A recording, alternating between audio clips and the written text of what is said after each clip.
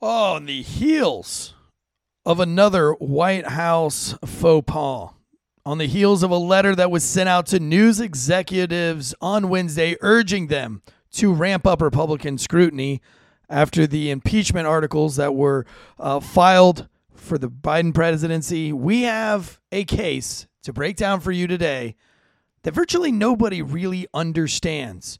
We're talking about Enrique, Tarrio, and the Proud Boys being sentenced to decades in prison. What do you need to know?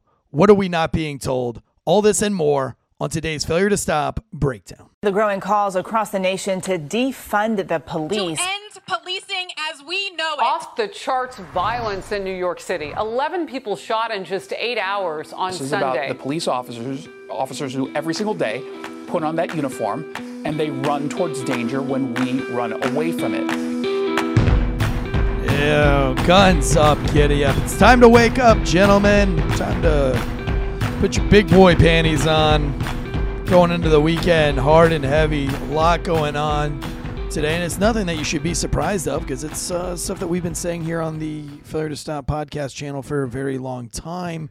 Mainstream media is, in fact, dead. It is propaganda media, and it's up to independent journalism. It's up to folks like myself and the entire squad here at the Failure to Stop podcast channel to kind of go through things and look at it reasonably. And that's scary when a guy like myself, coming from literally the bottom, having to dig through these things to find out what's reasonable from a police perspective, to say, like, listen, if I'm a law enforcement officer and I'm tasked with doing things, I need to think about this critically because I could potentially be affecting somebody's entire life. Every ticket you write as a cop can affect their entire life. And you have to say, is it worth giving this ticket right now, or is it worth giving a warning? How am I going to get voluntary compliance? Whenever you charge somebody with murder, whenever you do a search warrant and you choose to enter their kingdom, as my sergeant used to say, you're entering another man's kingdom. And the room for error there is extreme. So is it worth going into this man's kingdom, invading the walls of his palace? Is it worth it? His castle. Is it worth it? Is it worth it? And you have to ask yourself constantly as a law enforcement officer, is it worth it? Yes, no, maybe. But those kinds of critical thinking questions kind of going out the window. It seems like everybody's just kind of doing things these days, just willy-nilly. We're not asking ourselves, is it worth it? We're saying, what is the propaganda news media going to put out about this? That's really the problem with policing in the 20th century, is we're more focused on what is the propaganda media going to do to us, and we've seen this so many times recently. So we're going to dive into this today. But really, before we get into this, Drew, I have to, this is just breaking news. Today's show is brought to you by ghostbed.com/Wolfpack. Anthony Ramonde and myself, I will be in Florida tomorrow. We will be at the Ghost Bed facility in Fort Lauderdale on Monday. If you're in the Fort Lauderdale area and you want to meet up with Conservative Ant and myself quickly, there is room in our itinerary for a quick meetup. But I've got to be Monday evening in Tampa for dinner with Drew Breezy. But stay tuned for lots of Ghost Bed content. And listen, this story is so perfect because it's too late for some of the folks in these stories. It's too late to get officer privacy, to get your address scrubbed from the internet before it gets into the hands of extremists. Extremists like the Proud Boys extremists like the Antifa extremists. There's extremists everywhere, and every group has been infiltrated with extremists. Get your address and where you go to church and where you go to the gym and where your kids play baseball and all those things. Get that scrubbed from the internet now before there's a critical incident that you make the news and then you have protesters and rioters.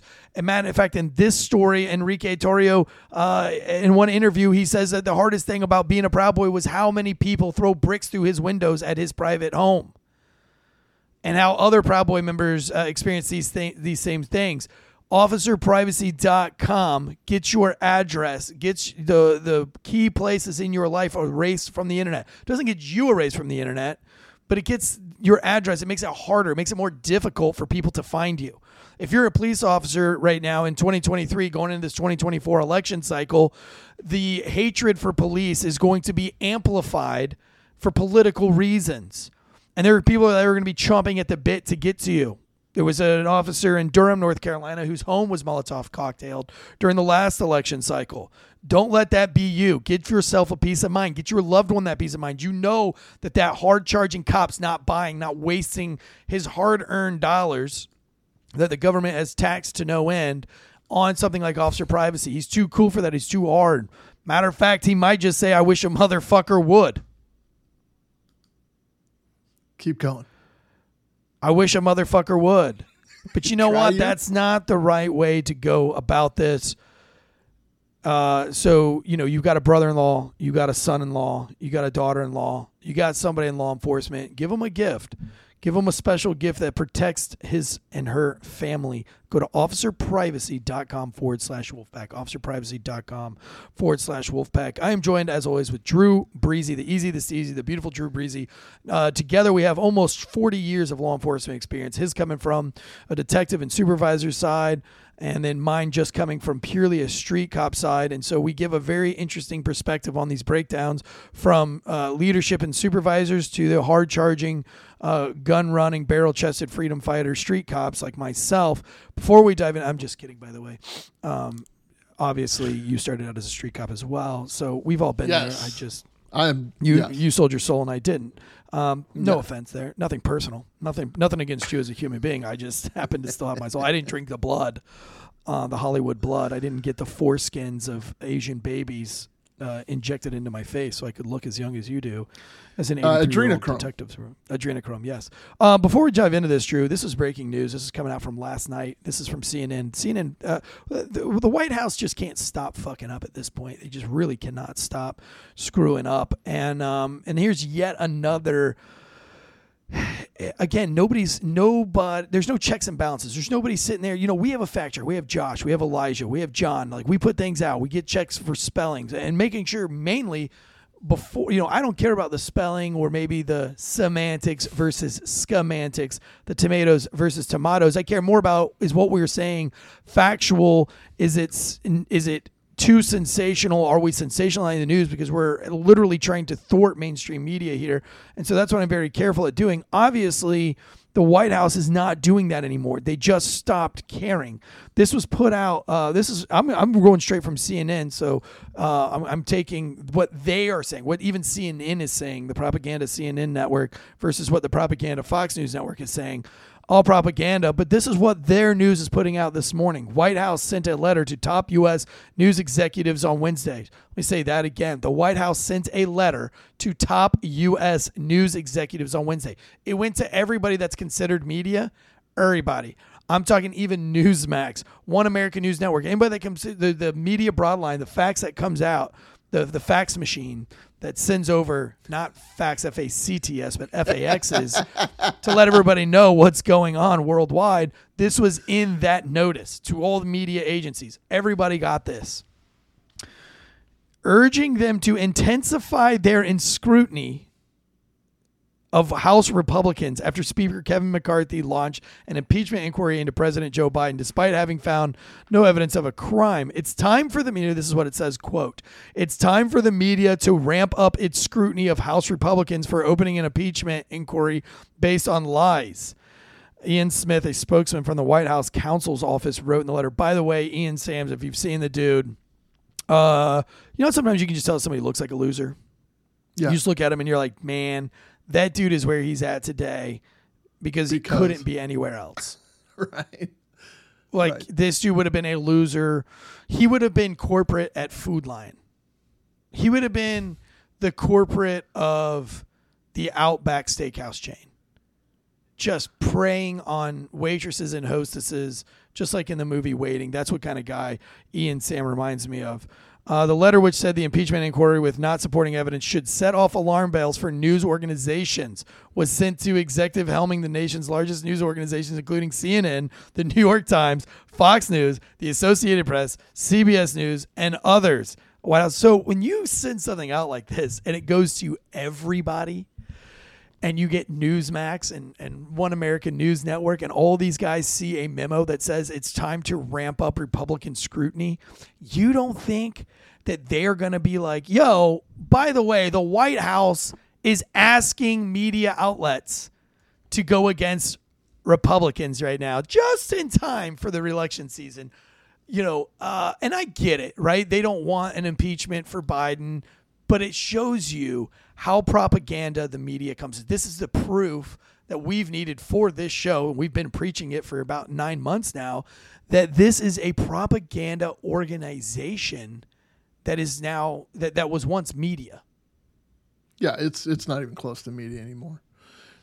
You'll see in one of the news stories that I'm about to share when we dive into our topic.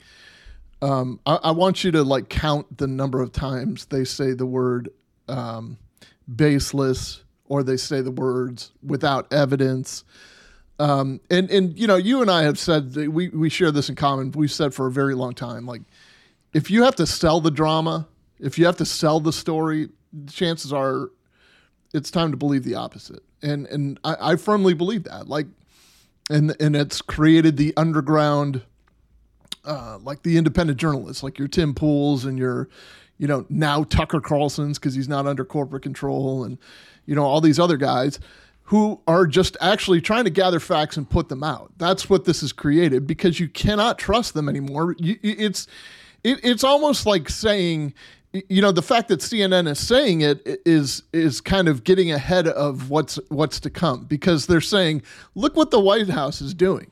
The White House is sending this out to all of the major news sources to say, hey, start picking apart the Republicans' impeachment process. Start picking this apart. I guarantee they didn't do that during Trump's impeachment process, by the way, but they're saying, hey, start picking this apart. But they're all saying without evidence, or it's baseless, or all this other stuff. They have lost all credibility to the point where they have to go on the offensive and show you what they've been sent. Then they're just going to turn around and do exactly what the directive asks them to do.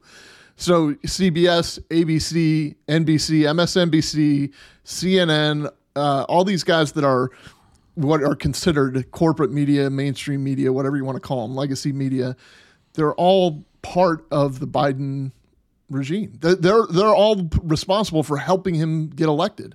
So now they've got to perpetuate their lie. And I think that they're kind of done with him, to be honest. I think they're kind of over it because they have lost. Yeah, but they have lost a significant amount of credibility. Right, and the alternative is Kamala Harris.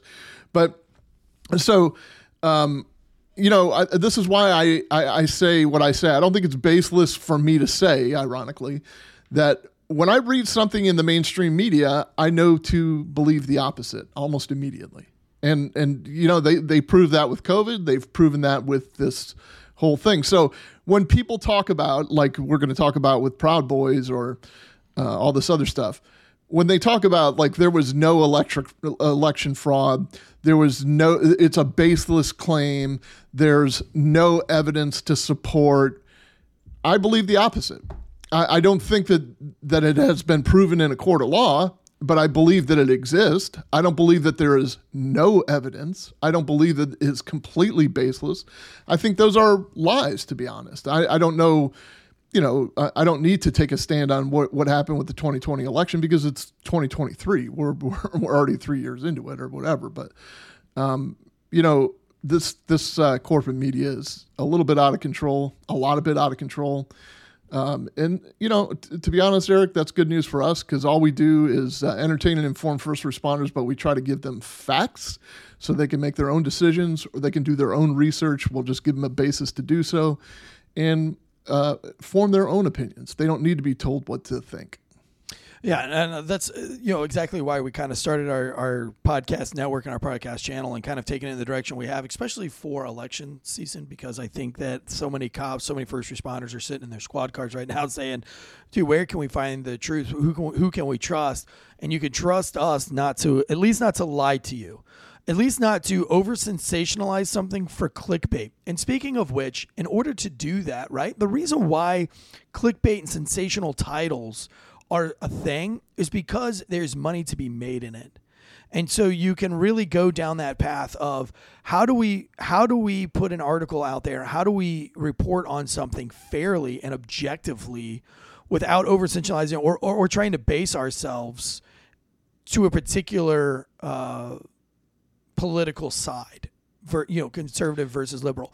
And in order to do that and be sustainable, we have to find advertisers that are willing to tolerate maybe the slowness of growth because you're not hitting big keywords. Maybe not even necessarily just working with those advertisers that only that want us to only say. It's almost the opposite. In other words, like, yes, they are giving these advertisers are giving us the freedom to say whatever we want to say the truth. And they're sticking by our side because they believe in us and we believe in their products, or we wouldn't be pushing their products. But the thing is, corporate media is saying, on one hand, you need to get a certain thing in your arm. And then at the break, they're showing that they're being sponsored by the very company that's making the equipment to put the thing in your arm. And that's not what we're doing. We've got to keep the lights on, and we've got to make a living, and we've got to do everything we got to do. I mean, let's be real.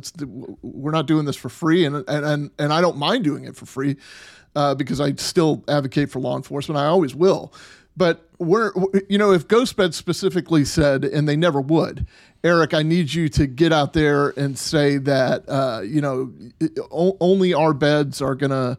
You're not going to catch any diseases if you only use our beds and our beds alone, and every other bed is damaging for their backs.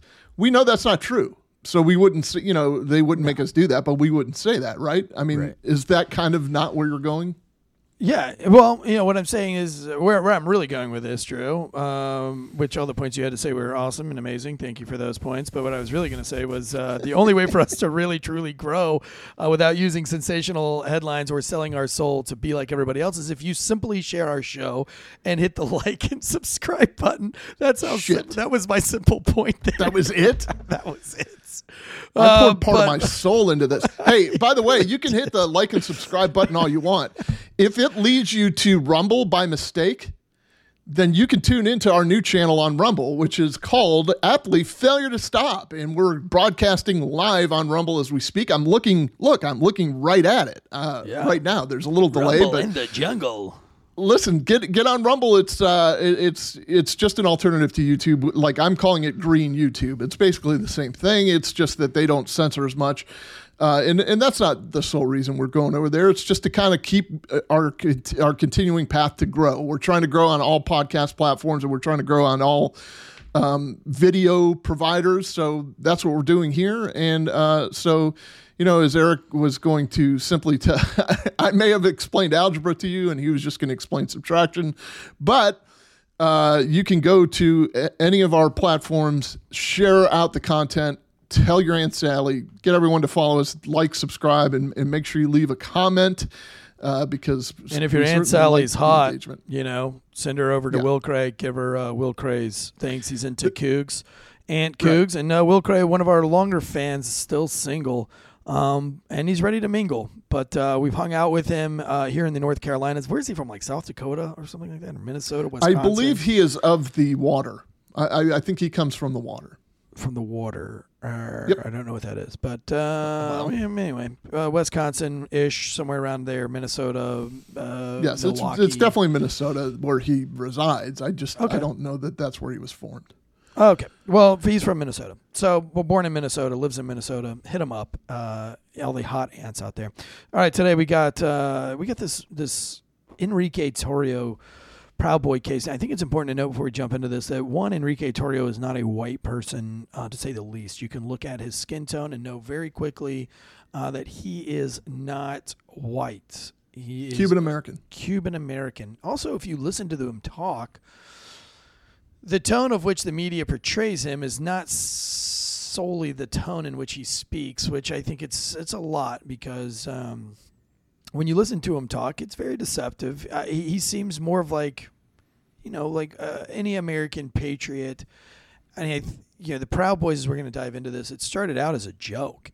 I mean, like it was something funny that they were doing based on like a media project, and it got out of hand very quickly, as you're about to see. And it's important because I think the left does this a lot as well. Your voice, just because you have a voice doesn't mean you always need to use it. I don't know that we've been guilty of it or not. I'd like to say that we're not guilty of it, but you have to be careful of what you say and how you say it and how it'll be interpreted. Because if I tell my 10-year-old, son, you can't look at this magazine that's sitting on the coffee table right now because there's nudity in it. There are naked girls in this magazine. Do not look at it. Full frontal nudes from some of the most voluptuous and banging babes you've ever laid eyes upon. But whatever you do is do not look into this magazine. I'm going to go mow the yard with my loud lawnmower. And if I get off my lawnmower, it automatically shuts off, so you'll know I'll be coming back inside. But don't look at that magazine while I'm mowing. What I'm essentially saying there is there's zero concept. You're not going to get caught. Go ahead and look at the magazine. That's what you're saying without saying it.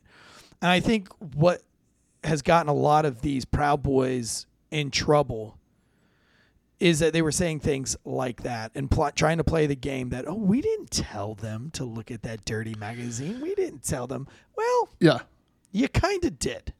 And that's what we're going to dive into today. Okay, so plausible deniability is it's not really a thing when it comes to criminal conspiracies. So I'm going to be the first to tell you, first of all, Eric, I'm seeing little grumblings in the chat that your mic is going in and out. So just if you want to start dealing with that. Secondly, it's easy to say, look, I mean, I didn't tell him directly to storm the Capitol. I kind of described where the Capitol was and told them what was going on at the Capitol that day and how important it was that we disrupt what they do. Well, then you did. You kind of did tell them exactly what to do. So I am kind of in your school and in your court, Eric, where we talk about how the media can take your words and kind of twist them. And I'll show you an Enrique Tarrio CNN interview.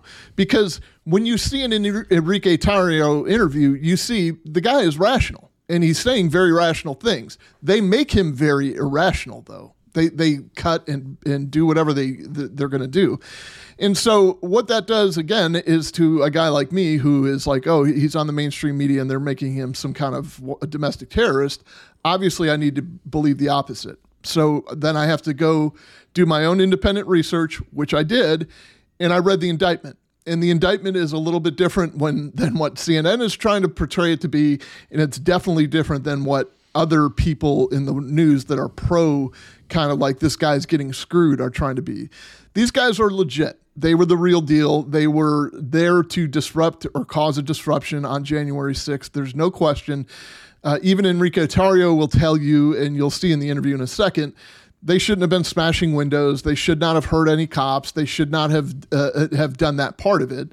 He disagrees with some of the guys being charged with the seditious, the conspiracy of sedition, but he thinks that they were just trespassing. However, he's kind of saying, look, yeah, we carried it a little bit too far that day. So let's dive into what. Before we dive into that, though, it was my microphone's still breaking out. If it is, to say yes, I'll stop talking. But I think what led up to this was a really big battle of the wills between the left and the Proud Boys. And anytime you have a battle of the wills, and what I mean by battle of the wills is whenever I say, for an example, if Drew was to leave our network and I say, okay, well, Drew left his network, well, give me back my microphone. And you're like, well, I actually bought this microphone. I'm like, yeah, but I paid for it. Am I still going in and out? You just did there. Yeah, I just lost my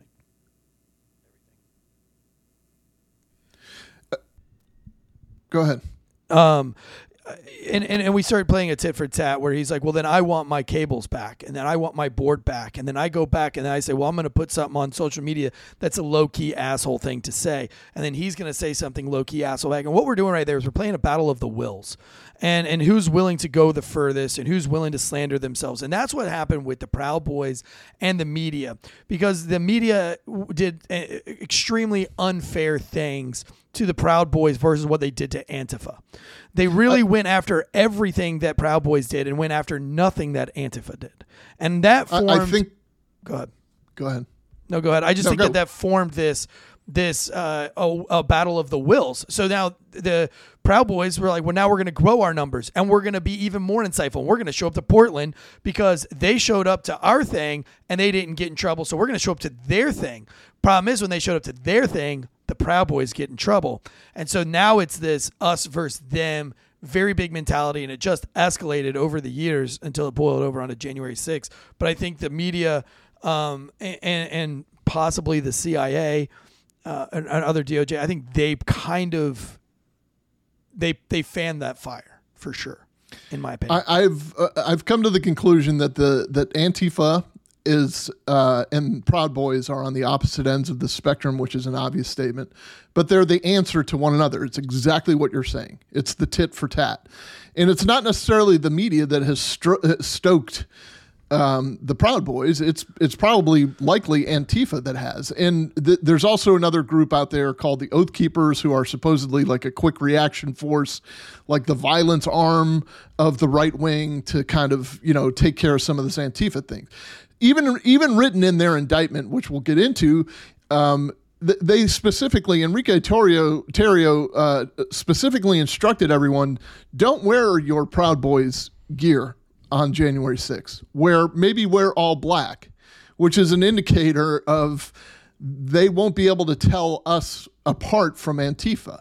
So, we can be there doing whatever. Somebody else, texted in their group text to wear Patriot gear on the day of. So you do see a lot of MAGA hats and whatnot. But the answer to Antifa was Proud Boys, and that's what it evolved into. It started, here's their mantra. Their quote, and this is how they self-describe: a pro-Western fraternal organization for men who refuse to apologize for creating the modern world, AKA Western chauvinists. So what a chauvinist is, just by definition, it's just somebody who displays excessive support for one's own cause. It's usually used in terms of like being a male chauvinist or whatever. So they're pro-Western. They refuse to apologize for it. They are unapologetically American. So in a sense, what you're saying is that they've had enough of the political correctness and how everything we do or how everything the people in the middle do is wrong and all that. So as a matter of fact, the whole reason that Enrique Tarrio was not in D.C. on January 6th was because he was arrested and jailed for an event that took place a couple days earlier where they took a Black Lives Matter banner down from a church and burned it. So what the Proud Boys are putting forward is all we did was do exactly what Antifa does, except we did it to a banner that said Black Lives Matter, and it belonged to a church. He was put in jail for that. They also found some magazines that are illegal to possess in D.C. They had Proud Boys written on them, apparently, but they were empty magazines that he was not allowed to be in possession of. So they put him in jail. Then, even though he bonded out, he was banned from being in D.C. on January 6th. That's why he was out of the area, and that's why some media sources will tell you he wasn't even there. He wasn't even in, but if you read the indictment, and again, this is just going on or presenting truth and facts to you, he orchestrated a ton of this before January 6th even started. So, and yeah, and again, there's some people in the chats that talk about the Antifa thing and what they do tit for tat, and I think that is what fueled and fanned the flames of Tarrio. I think he would have not been. There are some people who cannot fathom unfairness. and it goes to extremes. Some people, it's a tick. I know people who will go to great lengths to let you know if you're fair or not fair, even without looking at what your perception of fair is in a certain scenario. And after researching Enrique Tarrio as much as I have, I see him as a type who just cannot sit idly by with the unfairness of how Antifa is allowed to act versus how his group should be allowed to act. And even though his group doesn't want to act like Antifa, I don't think that his group would have ever gone to the lengths it did had it not had its tap with Antifa. And most of your interviews with Enrique, he brings up these points where he's like, well, you had this Antifa person who did this to this person, and all we did was this, but you had some bad apples that did this. But it's always going back to his rival with BLM and Antifa, and that BLM was allowed to loot, burn, rape, and pillage, not rape, but pillage, and burn down things. There was a lot of cases where Antifa was bullying children, where they were bullying women. And I think that this never sat well with Enrique and his constituents. So they say, like, we're going out here and protesting, and all we have is guns and some kind of like Comic-Con military garb on. You know what I mean? Like we're LARPing, like we're some kind of special forces guys. But we don't treat women bad. We're not trying to bully anybody. And by the way, we can't do anything without Antifa trying to rile us up.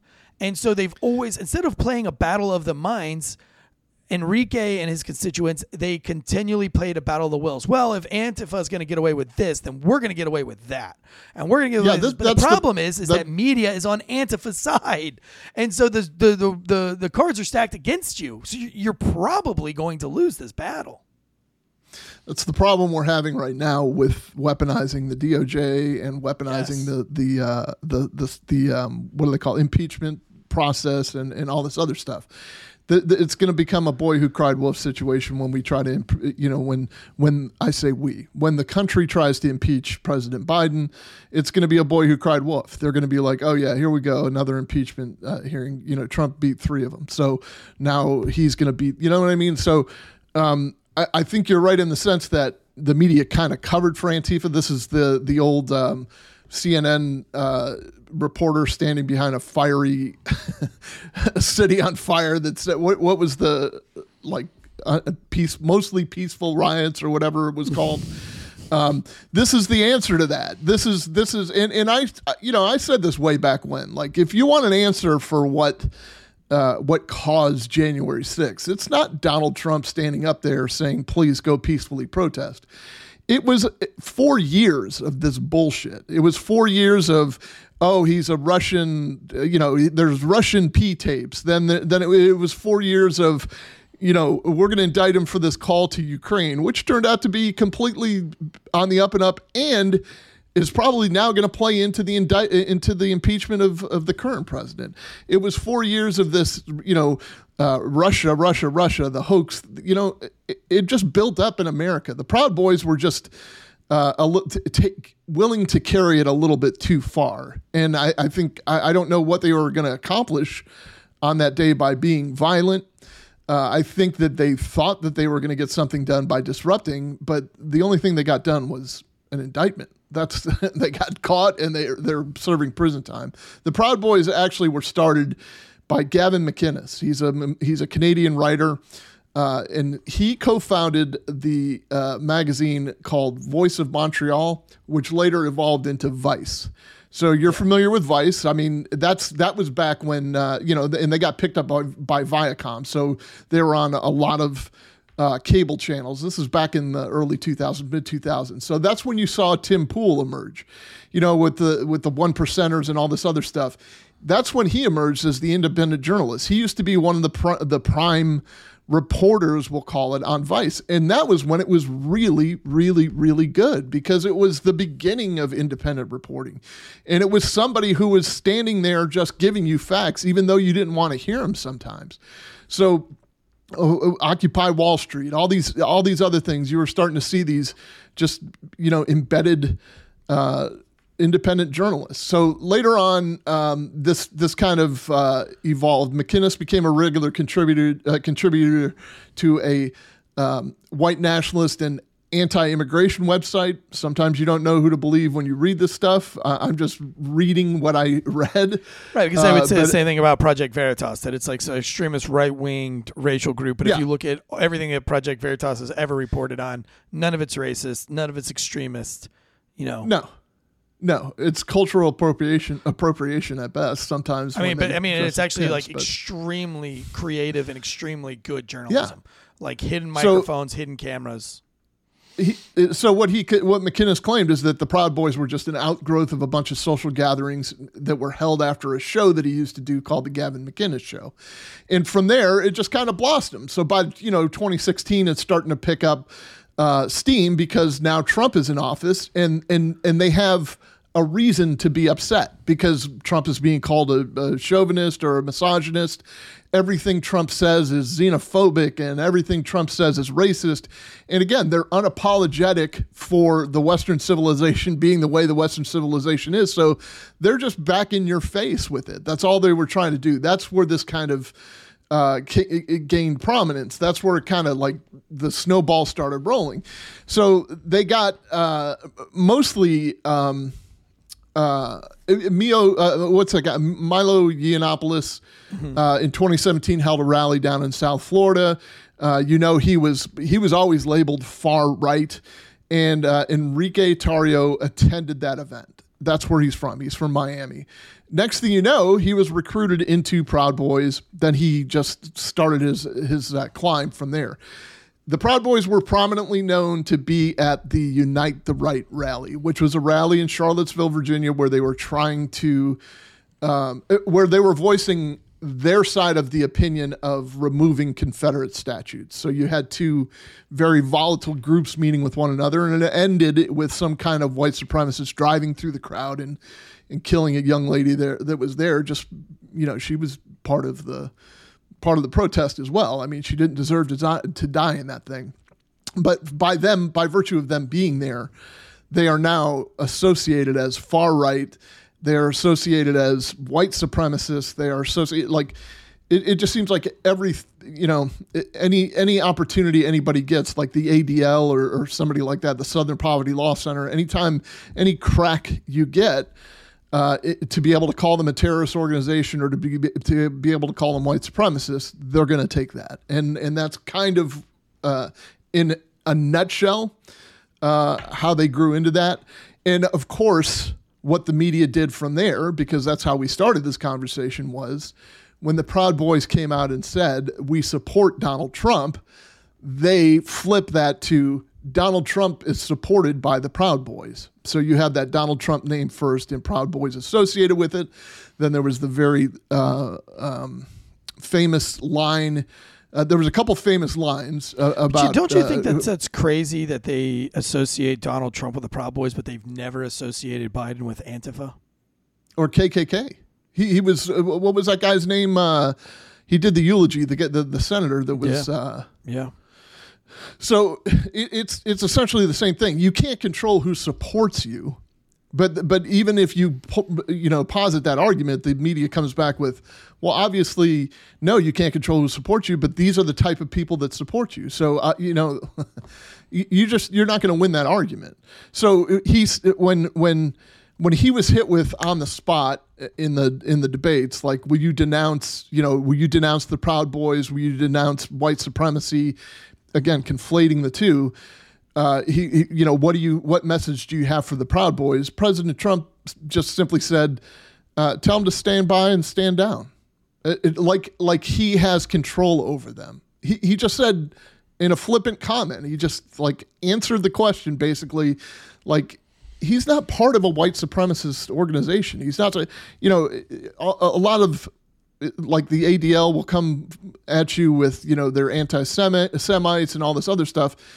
But oddly, he's the grandfather of Jewish kids and the father-in-law of a Jew, Jared Kushner and all this other stuff. So, I mean, if he's got them in his family, if he has Jewish people in his family, it's kind of hard to make the argument that he's an anti-Semite and he's pro-Israel and he's all this other stuff. So, Then of course, the other famous statement that they took out of context that they continually continue to take out of context is, well, there were some very bad people on both sides. But, you remember that? It was right after Charlottesville, and it was white supremacists, and he was asked a question, and they took maybe 3 or 4 seconds of his soundbite out of a 12 or 15 seconds. There were good people, and there were some very good people on both sides, is basically what he was saying. So that was all the media needed to say, see, he's a white supremacist, and he promotes white supremacy. That isn't even close to what he was saying. That was, if you take it out of context, yeah. So, I always say that the left or the extreme left or people in the media, they act like 14-year-old girls, doing a high school, presidential, you know what I mean? Like who's running for president in high school, and they do this mean girls kind of thing with your words. And when they grow up to be, journalists or whatever, they just evolved into heavier and meaner 14-year-old girls. Like their mentality never really grows. They're not really honest about everything and now their job is to sway America into believing one thing or another, and they're dishonest when they do it. Yeah, I mean, well said. It kind of reminds me of a lot of the way the public school teachers have become as well. Just a bunch, it's like they never ever left school, and so the mean girls that kind of rose to the top of their class in high school, and then they rose to the top of their class in college, but they were too lazy to want to get out and get a real job. They wanted to kind of have like their own power and leadership roles. Those specific types of teachers, they become teachers, and they just wreak havoc on kids all across America, man. And that's why I named my company C- Media, because one of the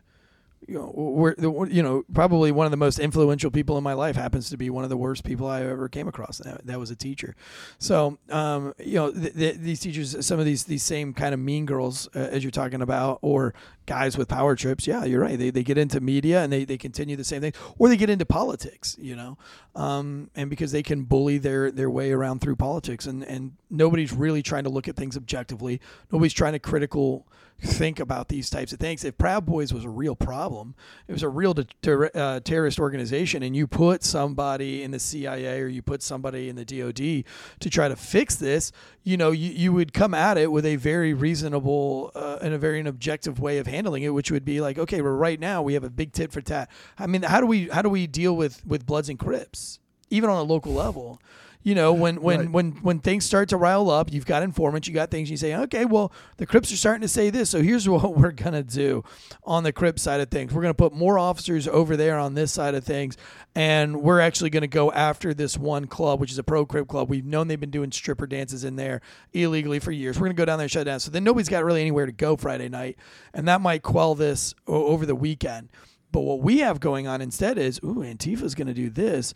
Let's drop some informants in there and let them know that the Proud Boys are going to be over here doing that. And we're bringing them together. That's what's going on, because the media wants this. The DOJ wants this. They want it to erupt into a revolutionary war. Yeah, I don't think that arm is the media. I do think that the government may be involved in that. Like, I think that the government may be involved in street.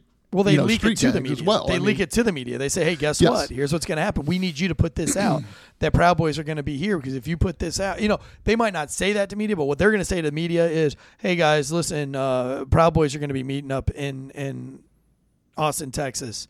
So just FYI, if somebody wants to go over there and do some journalism on that. And then they know that that's going to rile up Antifa. Instead of or either that or their operators are in the media company. Right. So, I mean, just because your title is New York Times writer doesn't mean that you're not an operative. Right. I mean, I'm not making any accusations that a New York Times writer is a CIA agent, but you don't know that. And let me ask you this, like, Eric, you've been around law enforcement long enough. You know that you can essentially get an informant to, like, we break up drug organizations all the time, on the local level. And we use informants to do that. Yeah, all the time. So tell me what the difference between a white supremacist organization and a drug organization is. There's absolutely no difference. The mafia is infiltrated. I've said that before. It's like, what if we were so especially in the skater the skater culture, right? We like to have the anti-Nazi symbol patch on everything. You know, if a skateboarder is going to tag something with spray paint, it's almost always a swastika with an X through it. You know, but like, when's the last time you really ran into a white supremacist Nazi that killed somebody?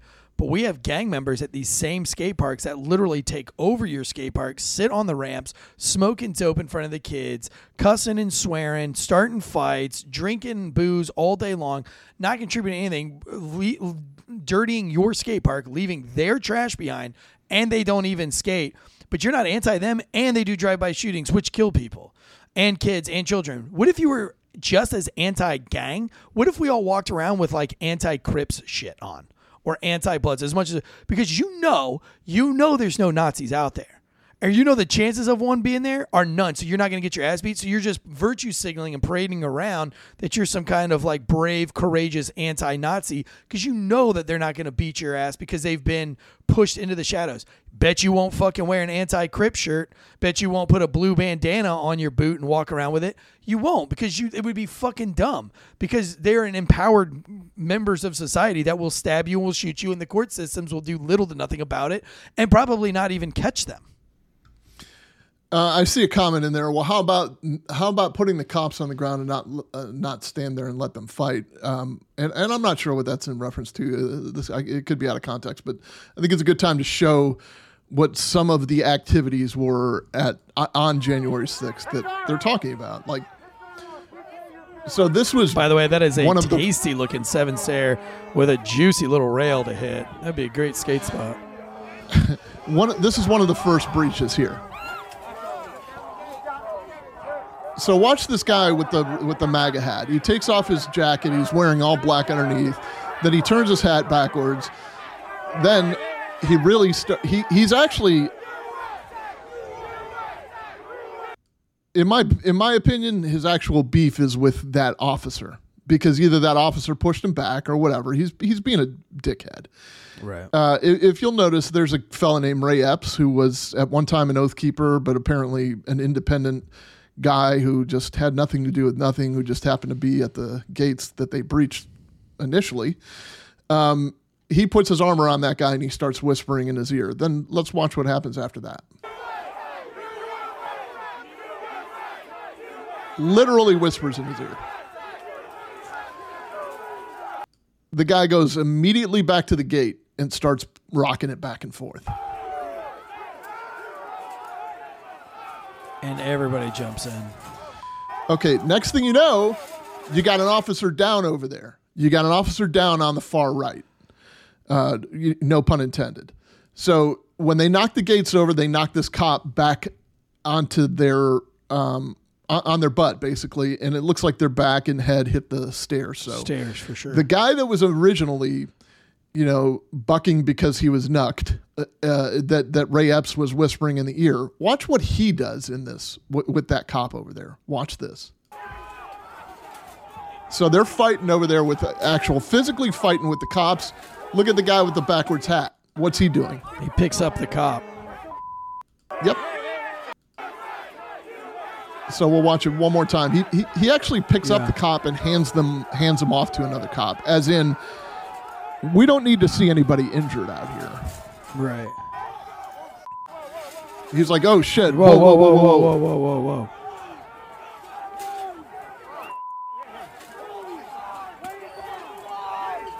Right, which is like pretty, like, how do you handle that as a cop? You're like, wow, this guy, because, for me, that says like they are protesting for something that they strongly believe in, but they're not willing to hurt cops over it. But they are going to protest. I don't think you would see that from Antifa. I think you would have seen them kicking that cop, pouring beer on him, lighting his cop car on fire and stuff like that. Remember, they didn't light any cop cars on fire. They didn't overtly harm police. Maybe accidentally hurt police in this video, but I don't know that was. Well, no, you'll see also though, like by them opening the gate, and I don't know if that was anybody from the Proud Boys or not. But by them opening the gate, you see that literally was a figurative and literal opening of the gate. Like Yes. there was full on combat between police officers and Yes. these people that were I would previously argue that held there back was by only the barricade. There's only 4 fucking cops there, but we've already covered that in the January Right. 6th episode. And the Well, reason why there was 4 cops, because they were stretched miles and miles and miles, and there wasn't enough cops. Which is another argument, because Nancy Pelosi didn't allow them to have more cops, even though they asked for it for weeks in advance, including the National Guard, and they were denied it because, again, my personal belief is that Nancy Pelosi and Chuck Schumer, they wanted this to happen. That's one of the things that Enrique Tarrio kind of posited on CNN. He think said, "Look, that Nancy Pelosi did the same thing that the Proud Boys are doing, where they're saying, don't come in this gate. There's only 4 officers, and we've said some pretty mean things, and don't you dare come in this gate with only 4 officers. Same thing. Right. So the thing is, though, when you dig into the indictment itself, which I did. I read most of the indictment, not all of it. I think I've got a page left.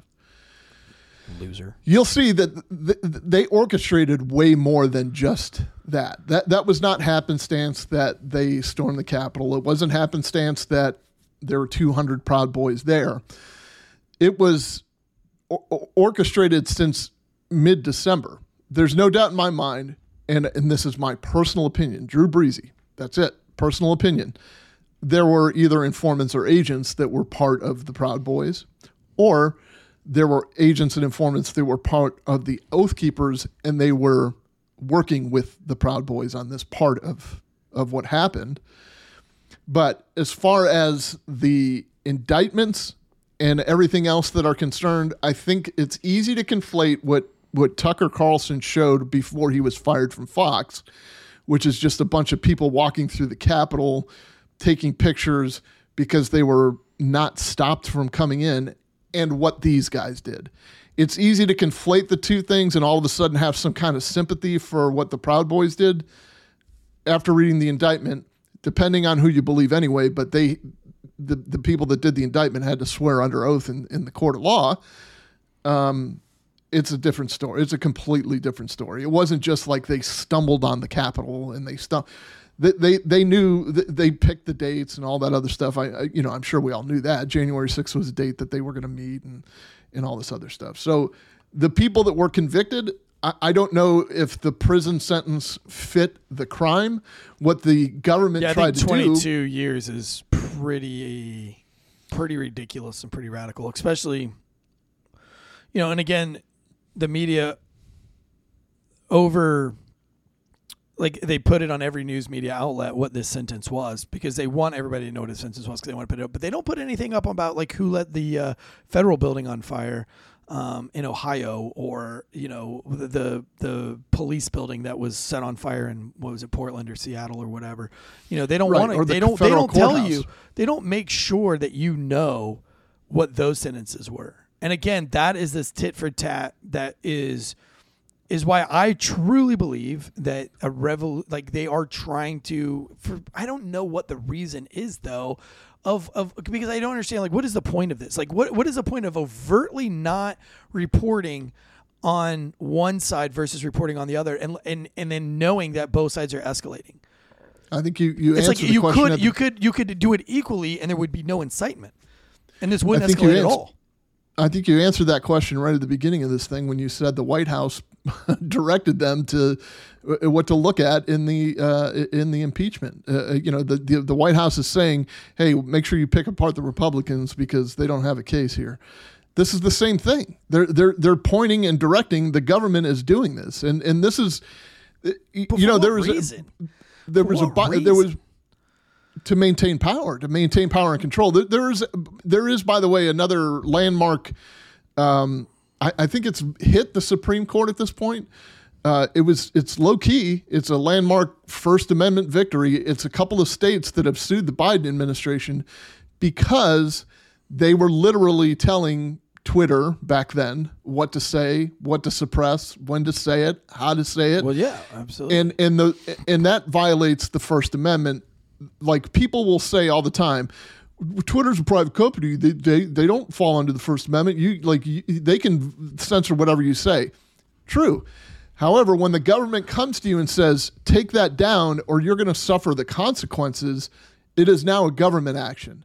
And they were working very closely. They were in bed together. It was former FBI officials that were there, that were running Twitter. It was former FBI attorneys that were running Twitter.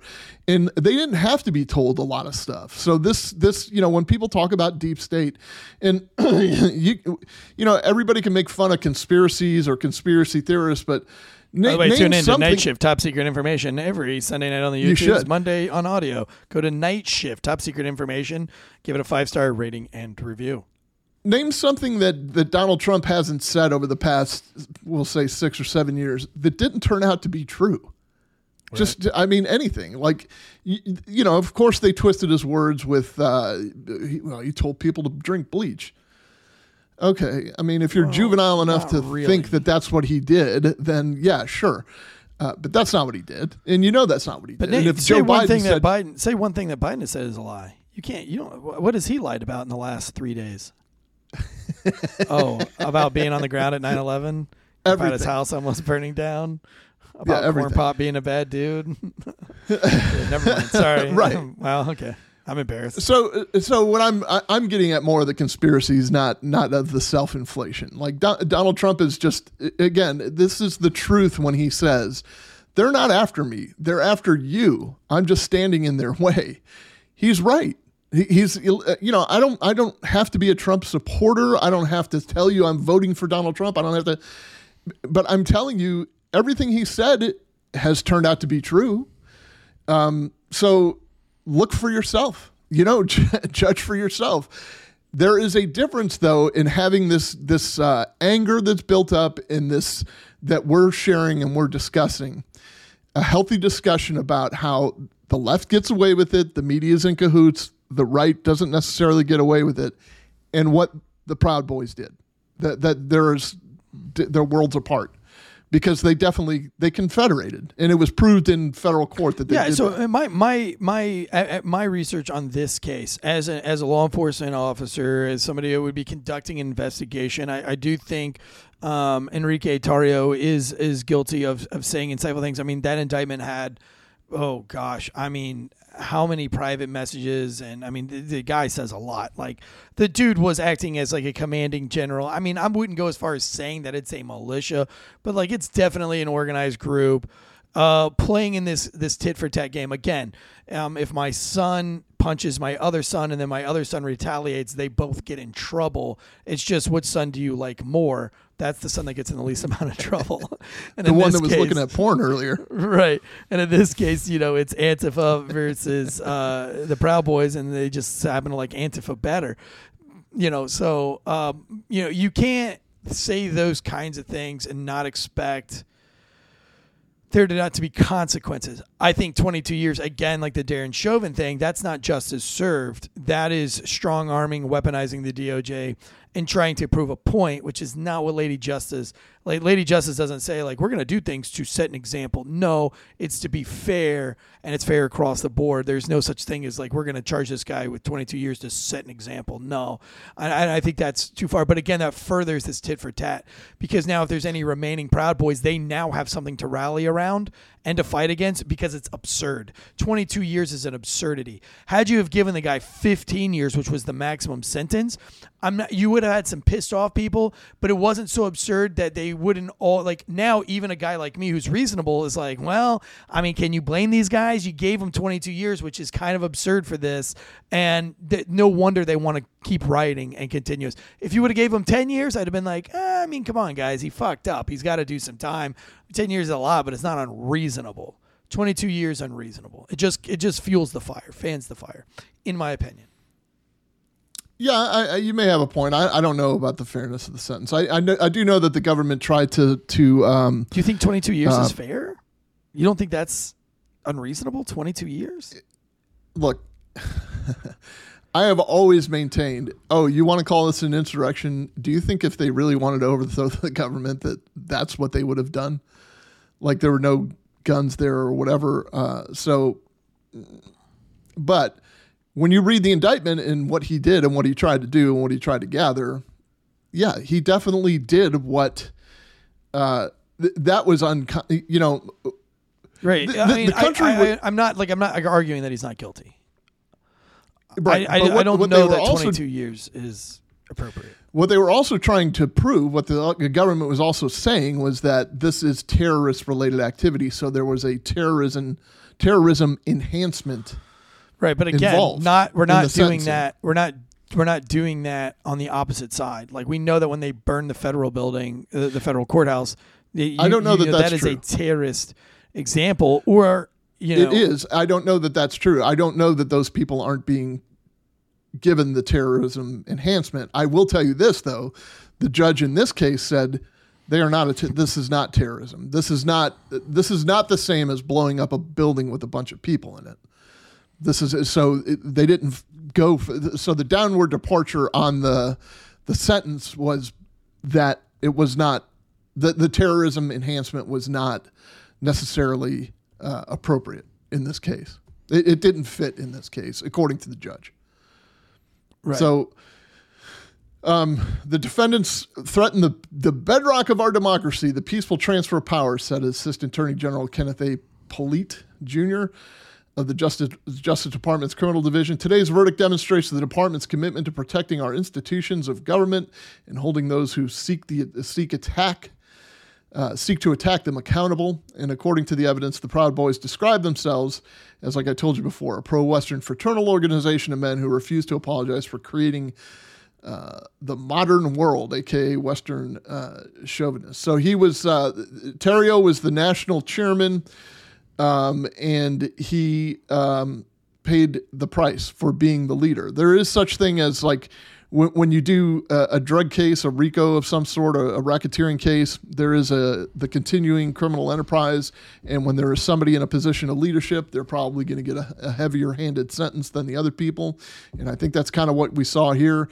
There were 4 people, I think, convicted at the same time. But only 3 of them were convicted of the seditious conspiracy. It might be 4 and 5 or 5 and 4. I might have that off by 1. One guy was not convicted of the seditious conspiracy, but he was convicted of the other 4 felonies or whatever he was charged with. So I'm just telling you, if you have questions about whether or not this guy was or these guys were the real deal, that they were conspiring to interrupt an official proceeding, what some people in the media or what some people just cavalierly put on social media as stop the steal or something to that effect. These guys were attaching violence to it, and you can't do that. You can hold your opinion, and there is process in place. Though they disagreed with Mike Pence's opinion of what that process was, you can still have an opinion about it, but once you start breaking windows and storming the Capitol.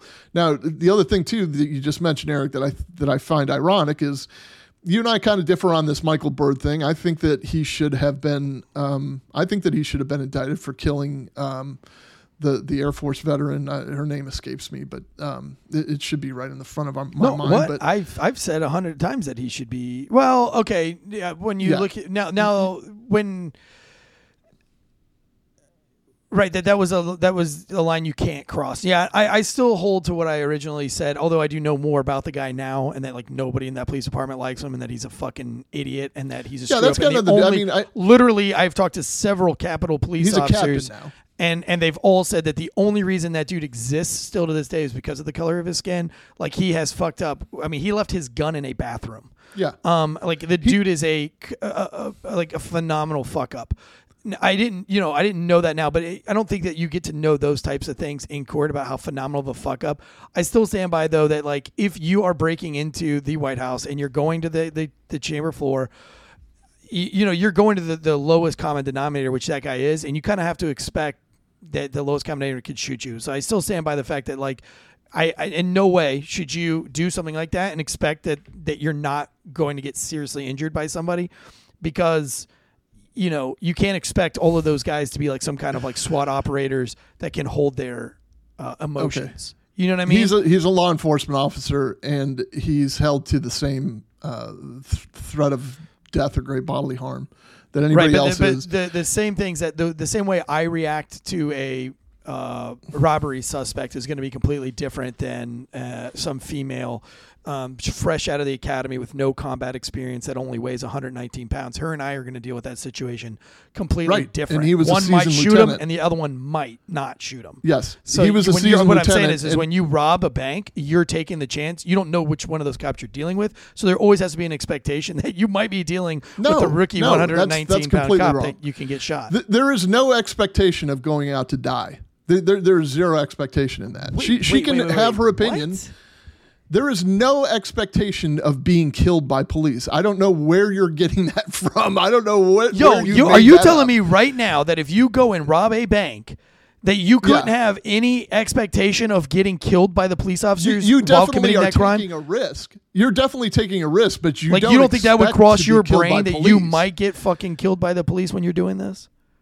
Yes, that's called taking a risk. That's not expecting to be killed by the police. That's completely different. Maybe not They're expecting, two but different you're things. definitely taking a risk, and the same risk is applied when you're breaking into the White House. Okay. Frankly, and I've said it before, is like I can't believe that snipers weren't shooting people on the lawn. Like my expectation would be like, yo, let me intentionally interrupt you here. Hang on one second. Let me just get to my point so you can hear what I have to say. What you're saying is that Michael Byrd is fine in doing what he did. He's a police officer, but he somehow has special powers. No. And he can shoot this unarmed woman who broke a window when there's people with literal rifles standing behind her that could have done the exact same thing. So he must have seen something they didn't. I don't know what that is. But okay, so you got that. The same Justice Department is going to, it has indicted Brett Hankinson.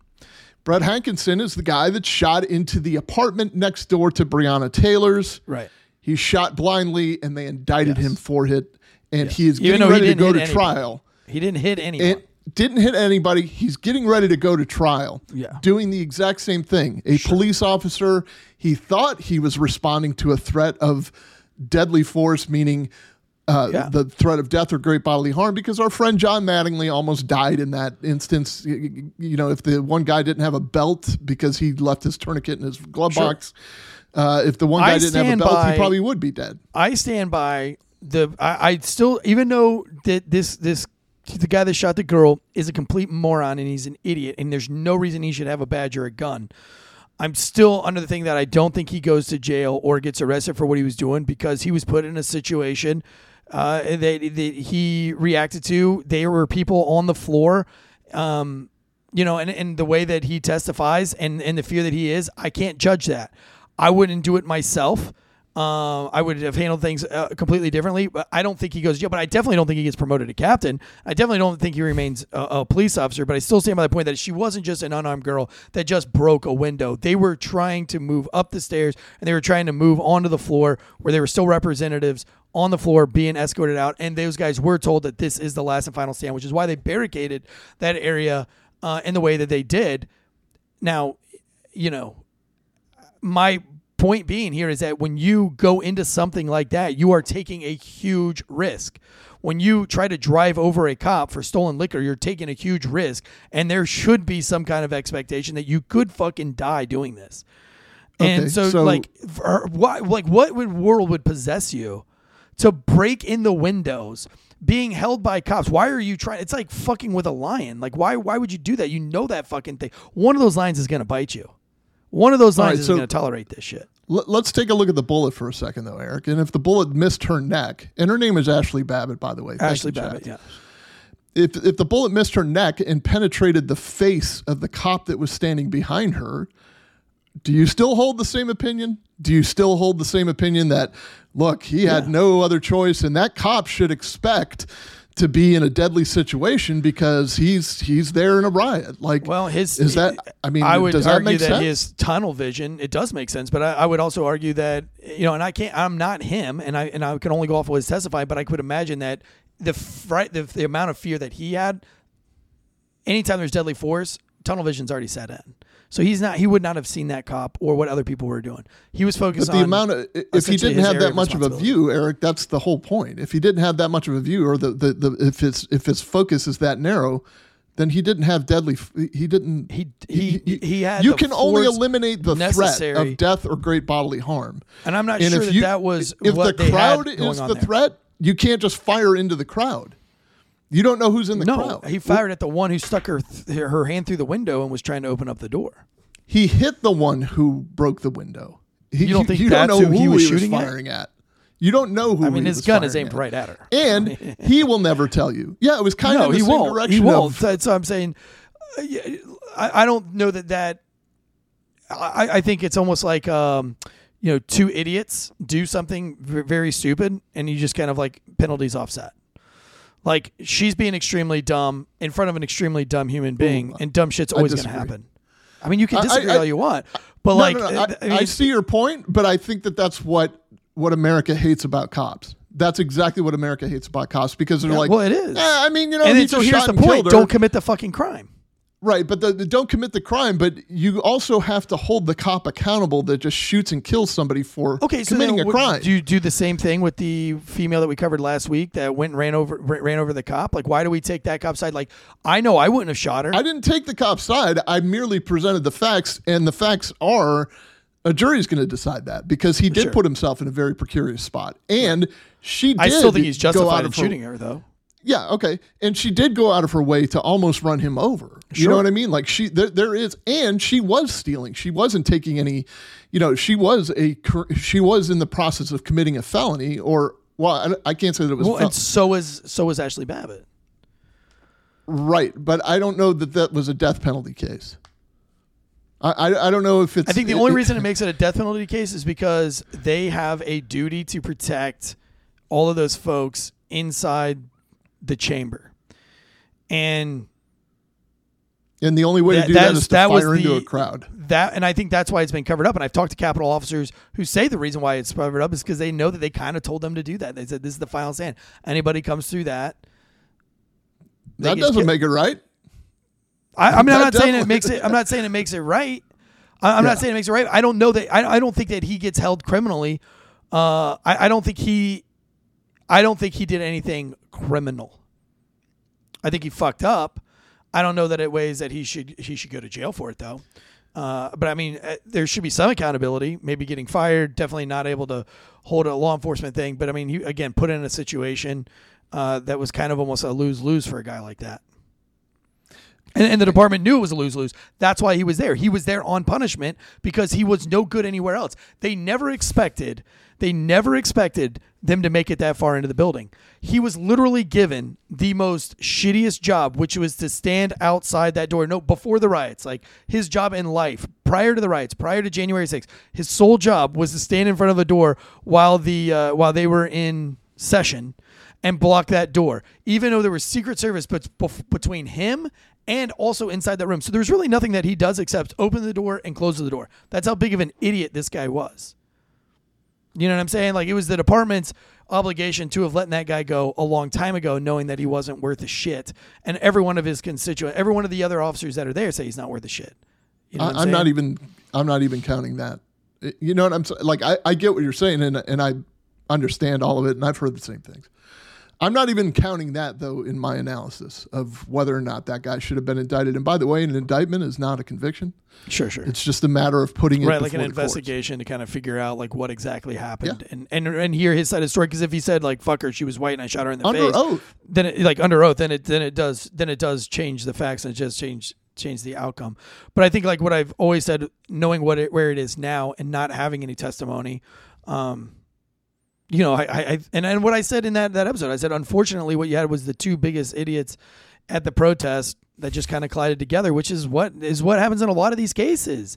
You have two people, at two extremes, and they come into contact with each other, and bad shit happens.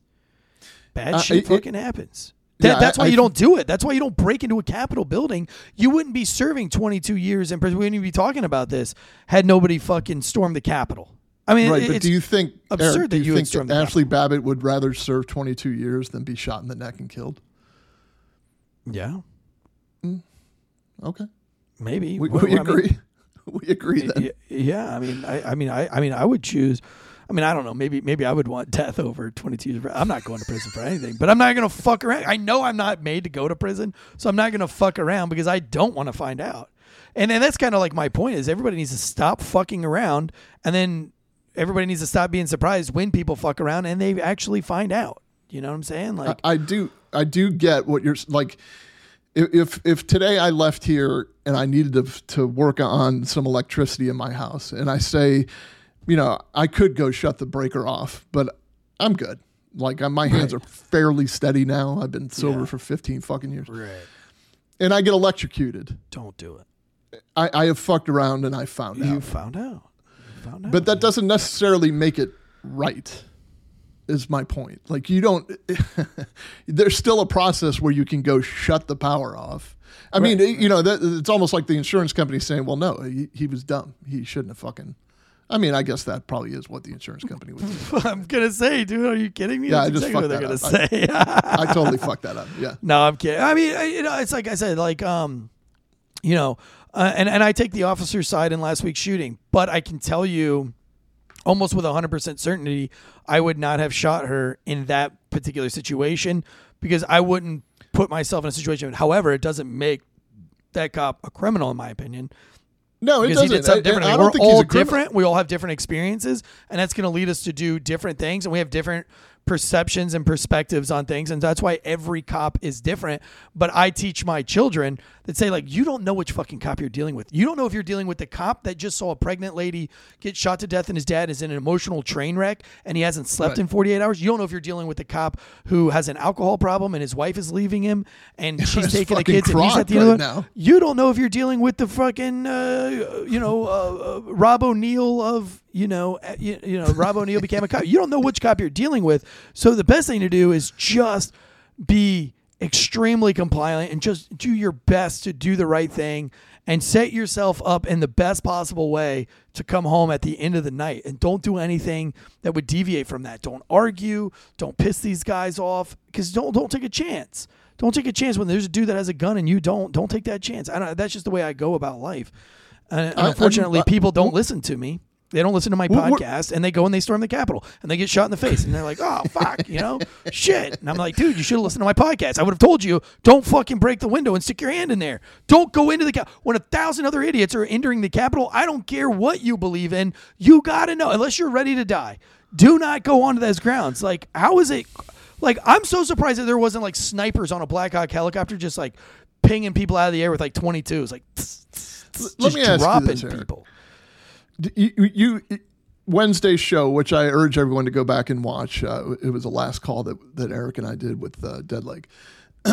You described a guy with a gay AIDS shirt, is what you called it. Yes. Well, it was. It was a gay rainbow flag with HIV on it. It's a gay AIDS shirt. I thought it clever.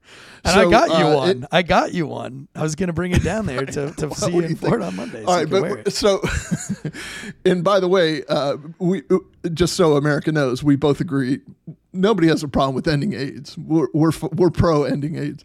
Yeah. But so when they stormed what's his face Kevin McCarthy's office with the gay AIDS shirt on, and they sat down, should they have expected to be shot for doing that? No, but they should expect to be arrested because they knew they were breaking the law.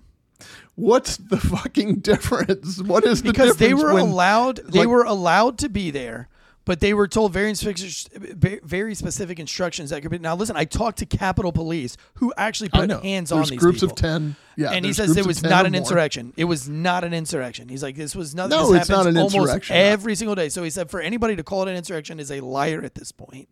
Yeah, I don't think Ashley But Babbitt it is a breaking the law, and it happens insurrection. every single day. And I would argue that it happens in almost every capital city. Me being in Raleigh, the capital city, we had these things where the teachers and things, they would come in and I forgot what they were called, Moral Mondays, and they would come in and they would literally just go ahead and put their hands behind their back for Moral Monday and be arrested, and then we had this whole process. But they knew going into this they were charged, and they dealt with it accordingly. They didn't step out of their bounds. Now listen, they believed in something and they were willing to push themselves and to put themselves in generally harm's way, but they're still in the green. Now let's say they go in there and then they chain themselves to the desks and the tables, and they have people that are going to hold the doors shut while they're in there. Well, now I would say you're putting yourself in the yellow. You're at risk for some really bad shit happening, but it's like, it's not red. You're in the yellow. Yeah, when you storm the Capitol building with a whole bunch of flags and tactical armor on, and your face is painted in war paint, and you got things like, you've got to know that you're entering the red zone. and bad shit is probably going to happen to you. There was one guy, man. The fucking shaman was one dude. And he's awesome. And I love seeing him on podcasts, and I'm a huge fan. He's got way bigger balls than I have. But, like, dude, you got to know. Like, come on, you got to know the guy's a little bit wackadoodle. And he's got some balls, dude. He's got some balls. I don't have those balls. I got 5 kids. I don't have those balls.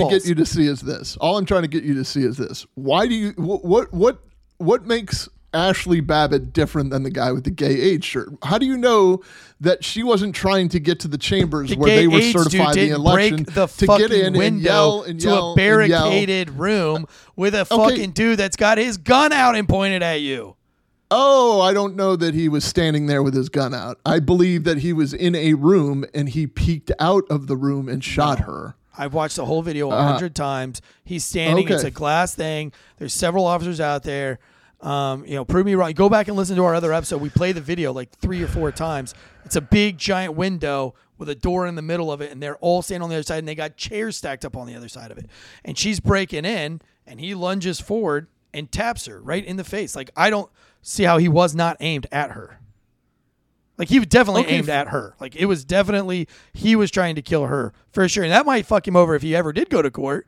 Because you could, in the court of law, you could say, like, what did you perceive as the deadly threat here? Like, what were your, like, why were you doing this? The threat of death or great bodily harm, you mean? But obviously we know what the answer is. The answer is that he was told nobody gets through that door, and he interpreted it as that, okay, nobody gets through that door. Shabow, and everybody's trying to cover that up, like, oh, fuck, we told him to do that, and that's why he can't go to trial, and that's why he can't go to, There's a pardon process in place for that. Right. I get it, but still be held accountable, and then they can pardon him. But the powers that be that told him to do that are the ones that are going to get in trouble, and then they're going to get in trouble from the powers that be, and it all goes back to Nancy Pelosi and Chuck Schumer, and they're not going to risk any of that, and so that's why they threw this whole thing under the carpet. They swept it under the rug, and it was completely unjust in them doing that. I totally admit that, but as the way I see it, I don't know at the end of the day that it's necessarily the cop that takes the full heat of it, the full scapegoat for it. The one with the gun in his hand? In my opinion, yeah. Dude, it's a weird situation. Like, that's just my opinion on it. Like, I know. They gave the biggest idiot in the room carte blanche to fucking kill anybody that came through that door. That actually kind of goes against your argument, by the way. Why? I mean, if he is the biggest idiot, why would you make him the last line of defense? Because I don't think that they ever accounted that it's going that far. And listen, this isn't even in my opinion. That's really what happened. This guy was the biggest idiot in the room. He was on the most severe punishment they could possibly give him without suspending him by putting him on that door. I've talked to several Capitol supervisors and officers that told me all the details, all the gory details of this. And literally, they put him there because he can't fuck that up. You can't fuck opening up a door for somebody and shutting the door for you. You don't have to make any law enforcement decisions during this practice. You've got you've got Capitol Police over there. You've got Secret Service behind you. You've got SWAT teams over here. There's no way that this dude is probably going to have to make any law enforcement decisions ever. Well, all right, but they didn't account for the one minor detail that somebody could fucking break into the White House and storm that area of the. I don't remember, what was it? Was that the? It's the the Capitol, the chamber. What was it? It's not the rotunda. It was the. I think it's the corridor that leads to the. But were you and I the one that broke down that, or was that Mike the cop and I? I don't know if it was you and Mike or not. I'm just saying this. They had to move a long way to get there too. I mean, I can tell you this. Yeah. Oh yeah. There's no question. I mean that they made it through the Capitol and all that. And I know that the Capitol is a sacred building, and I understand the reverence behind it. Diesel Tech asked a great question here. He says, "Why did this doorman have a gun?" That would be where that's where the fault for me lies. It's why did they fucking let this guy have it? If he was that fucked up, and here's the truth. This is what I was told is the reason why he had a gun, and the reason why he was on the door was because of the color of his skin.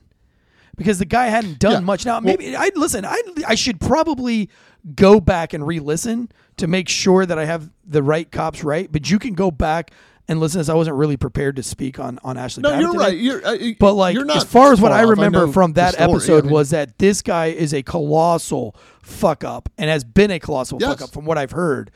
And, yes, he has. And so that's where I say the fault lies is on the people who allowed him. Now. Those are the fault lies with the people that allow him to be an officer in general. Right. Here's all I'm saying, Eric, in the advocacy of the street cop, and I know that you're a huge advocate too. You're just like me. But can we remember, before you make this point, can we go back to the girl that tased a dude and shot him instead of tased him? Kim Potter? Kim Potter. My stance on this, and I just want to let everybody know that I'm even across the board. My stance with Kim Potter was the same thing. She did something wrong, and she was a huge idiot. However, it was the powers that be that made her that idiot, because they had put her in community policing for like, again, haven't refreshed on the case, but it was something like 12 or 15 years that this woman hasn't been in made an arrest or anything. She was she was reading books in the library, and then all of a sudden, in a 2-week time frame, because of the defunding of the police, they removed her from reading books in the library, which again, not really a police position. She was not somebody who was out there to divvy out the law. We can debate that all day long, and from a street cop perspective, I'm all for it because I fucking hate it too, but that's the facts of life. And they threw her back onto the line without any refresher training, without any refresher taser training, and they put her right in the way of a dude who just stole a car and is trying to flee in an open car, and she tased the dude, and instead of tasing him, she shot him, which, by the way, she could have shot him anyway. But the only reason that she got indicted or is serving this massive prison sentence is because she said, "Oh my God, I meant to tase him." Had she never said the words, "I meant to tase him," I don't think she'd be in prison, because I think she lawfully could have shot him, but they were able to spin that, and we covered that case in length. So again, it's the powers that be that fucked up by being putting her in a position that she did not need to be in, or she shouldn't have been in. Yeah. And then bad shit happens. All I'm saying this is, as an advocate for cops in the street, we tell, or I do, at least I push the notion, listen, just because you can use deadly force doesn't mean you should. There are instances when you don't necessarily, that there are alternatives. We're not killing machines. You have to protect yourself, and you have to protect the people around you. And when there is the imminent threat of death or great bodily harm, yes, deadly force is authorized. It's not always the easiest or the best measure, because there might be a baby standing behind that person, and the bullet might go through the person and kill the baby. So I can't, on one hand, say 24/7, 365, just because you can use deadly force doesn't mean you should. No. And then suspend that because it's in the Capitol for one guy, for one moment in time, because a bunch of political leaders fucked up and put him in the wrong position, one. And two, they don't want to take the heat for what his horrible fucking actions were. Absolutely. He killed that girl. He murdered that girl. It's the same shit that they say that cops do. And if you're going to hold all of us to account, hold all of us to account. That's all I'm saying. That's all. Sure. That's all I've ever maintained. And I think if you had a trial that came out, if it was a fair trial, which is why there is no trial. If there was a fair trial, not only would this be dude going to jail, but a lot of his supervisory team and a lot of other people would be going to jail. And I think it would come out of all these things that he had fucked up, and they would have been like, "Well, why is this guy?" What'd you say? Sorry, I didn't mean to interrupt you. That would have drained the swamp. That would have drained the swamp, sure. And that's the reason why they didn't do it, was because they didn't want to do that. But, I the same point that I make with, the expectation of suspects, the same expectation goes for a police officer. If you shoot somebody in the line of duty, you kind of have to know that you are putting yourself you're putting yourself in front of six jurors that could put you in jail for a very, very, very, very long time. And before you put yourself into these hairy situations, I don't know that I want to bet my life on six juries of my peers. I mean, I'm not the smartest dude. So if you got six dudes like me, oh my God, especially that have opinions and everything. If you don't agree with me, that is fine. I have one person. It doesn't mean that I hate you or I hate law enforcement. I hate civilians. I just think that these are discussions that have to be had, and they're healthy debates. If you want to let yourself be heard, you can message us at Failure to Stop. Leave us a private DM. But let's do it all in the confines of being kind and polite and courteous. Again, none of this is like a hateful or insightful type of thing. I'm not trying to be pro-police and anti-civilian. I'm not trying to be anti-civilian and pro-police, vice versa, whatever it is. I'm literally just from a C student perspective, and this is the point of the show is that everybody's going to have a different perspective, and that's the playing field that we're playing on these days. Is that we can't force everybody to have our perspective, but we can have debates, we can have healthy debates, and we can learn from these things. I've learned a lot of things from Drew over the years, and I didn't learn any of those by just sitting by and not arguing with him. I have to pry him and prod him to learn what his perspective is and what his point of view is. And the same is what goes for me. And if you could take any lessons from today is be willing to have those healthy debates that we don't have to be upset. And it doesn't have to end with, well, you're right or you're right. We don't have to demand validation for what we're saying. All we got to do is be heard and try to have some common ground. And that's just what life is all about. And we're just doing our best here. Again, guys, because we're doing our best, it's not as sensational as it would make it easy for us to get thousands and thousands of more followers. We get about 90,000 downloads a month, which blows my mind that many people listen to us. And the amount of conversations that I have on the side with you guys means more to me than when you ever know. I have people who message me audio messages and they pray for me. And I've said that before on the show. I've never happened before. I don't consider myself an overly religious human being, not as religious as I would like to be. I would like to be closer to God and to Christianity and have that discipline. But I would also like to be closer to a CrossFitter guy too that has that, or a jiu-jitsu guy. Just doing the best I can with what I got. But to have somebody reach out and pray for me was huge in my life. I don't take that lightly. When people send a baby blanket to a child that they've never met and we've never met, or only met in passing through meetups or whatever at podcasts, to send a baby blanket to each of my children, wow, means the world to us. Books that you guys send us, Christmas cards that you send us, we're very in tune with our followers, and that's why we answer every single message. Guys, listen, there's 6 hosts on this squad, and all 6 of us have access to that social media. So if you send a DM, it's almost guaranteed that, unless it's just something stupid that we don't know how to respond to. And again, maybe it's just we laugh. Because some of you guys just send funny gifs. I'm not going to sit there and respond to your gifs. I'm just not going to do it. I laugh at them. It doesn't mean I don't appreciate them. I got to get, like, there's people that have real problems, real questions, or just want to say, like, hey, we love you or something like that. And I want to say thank you back. Somebody will get back to you if you send a message that requires or kind of elicits a response. We're going to give you that response. So don't be afraid to hit us up on Failure to Stop on the Instagram, Failure to Stop on the Facebook page, on the YouTube channel. But what really helps us out, we have a lot of paid members in the chats today. Diesel Tag, Lumber Chef, Tactical Dudes on our Patreon. Again, you can support us on Patreon. You can support us on YouTube as a paid member. But really the biggest thing that you can do to support us, doing 5, 6 shows a week, is simply sharing us with your friends, man. Like, tell other people, like, hey, man, if you want a really objective way of looking at something and have your own arguments in your cop cars with people, listen to the arguments that we just had. You might learn that I side with Drew, and you can stack ammo against the street cops that are like me, or if you're a street cop like me, you can stack ammo against them. Doesn't mean you have to agree with both of us or any one of us.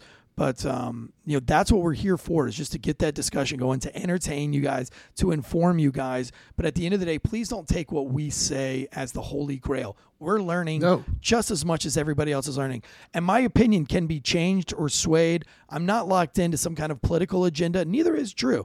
Many times Drew and I have gone, yeah, you know what? In the sake of good business, that would be a wiser thing to do. I've done it. Drew's done it. We've gone back and forth. And that's kind of how we treat all of these cases, is that, okay, now that there's a fact of information I didn't know before, and that does change the facts of this case just a little bit.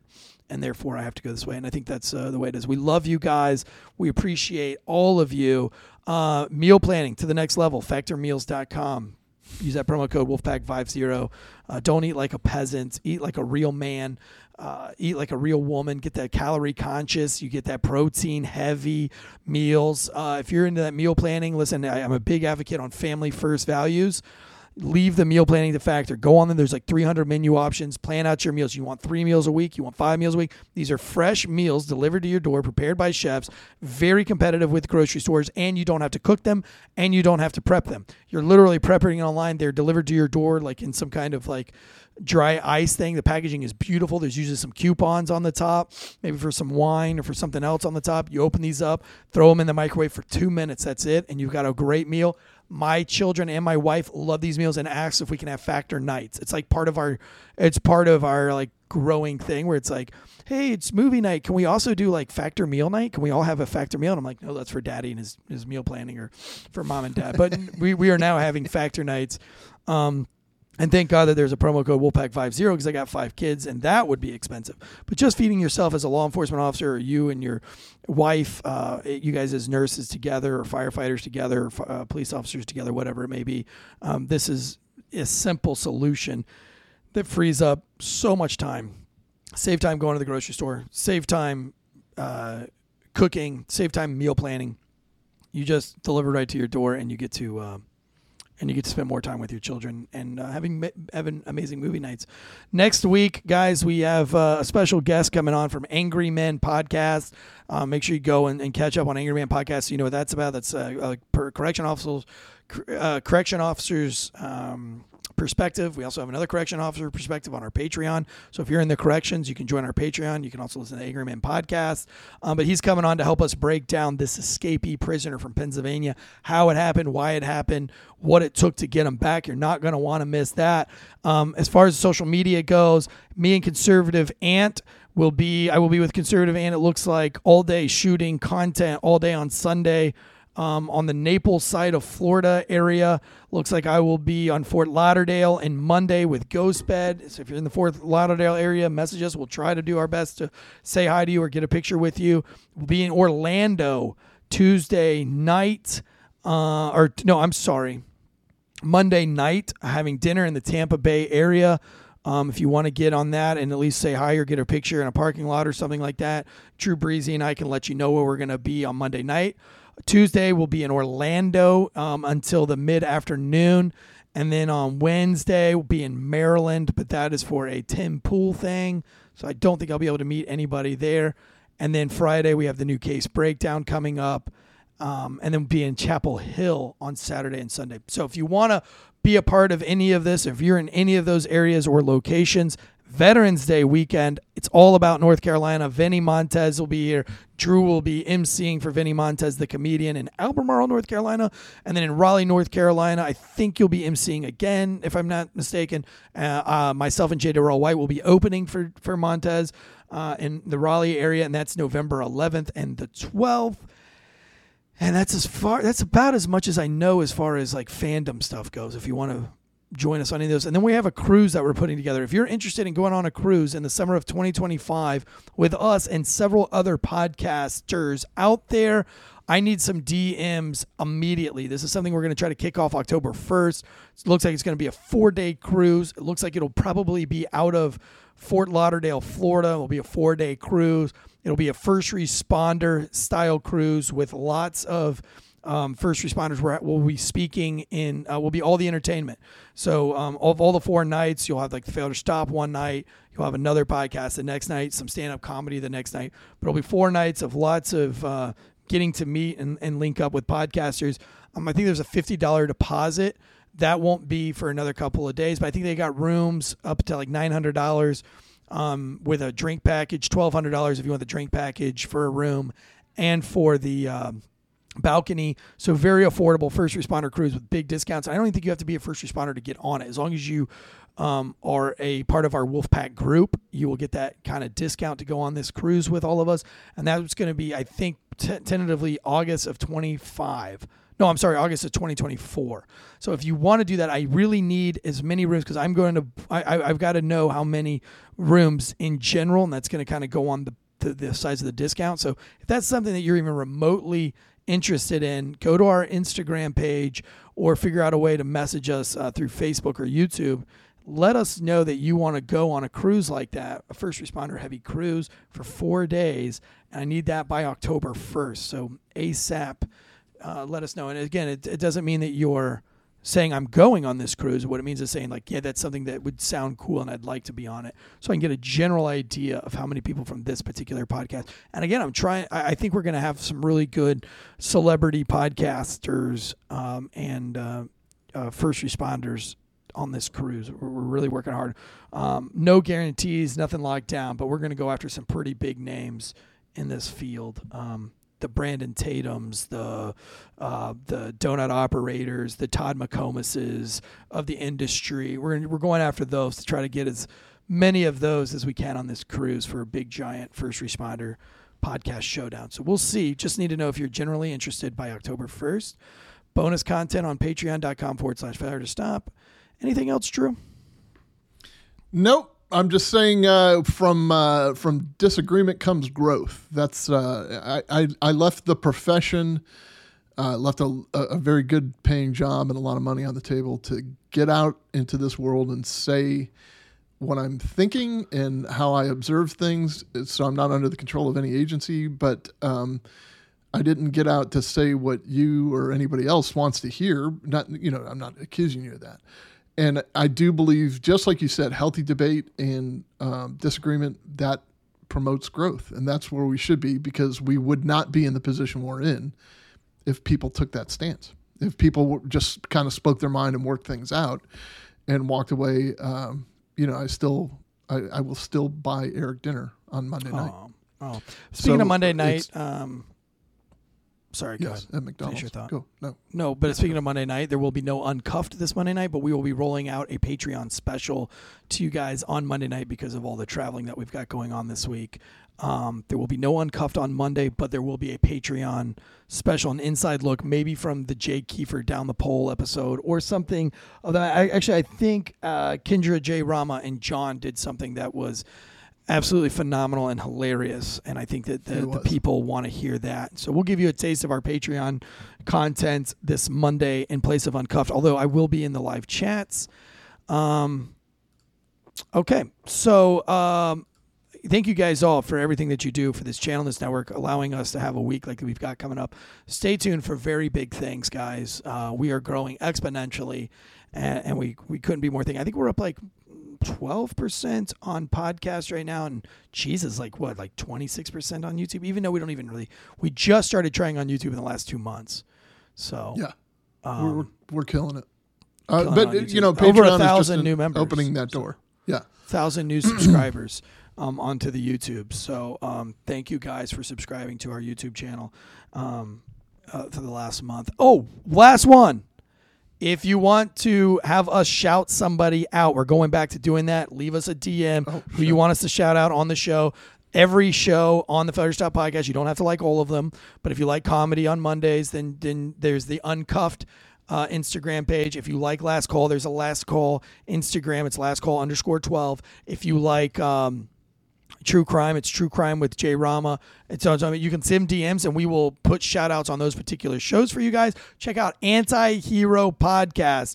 Leave them a 5-star rating or review. We're trying to get them on the charts. They've got a rebranding coming out in October. John's been working really hard of it on our team, getting them the new intros and everything like that. Their episode about Rob O'Neill it just went insane. Well over 20,000. Just still on fire, just on YouTube. But I don't know. I think they're up around 30 or 40,000 listens on podcast audio for being a brand new podcast. That is really big listenership for a brand new podcast. So you guys don't want to miss the up and coming risers. Anti-Hero Podcast. Leave them a 5-star rating and review. Let them know Failure Stop sent you guys.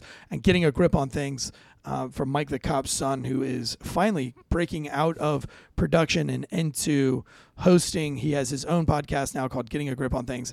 Absolutely hilarious and phenomenal, and with a Christian kind of background. So if you're a Christian, religious Christian, or just want some clean content, you can go find it at Getting. Or a Grip non-religious Christian, even.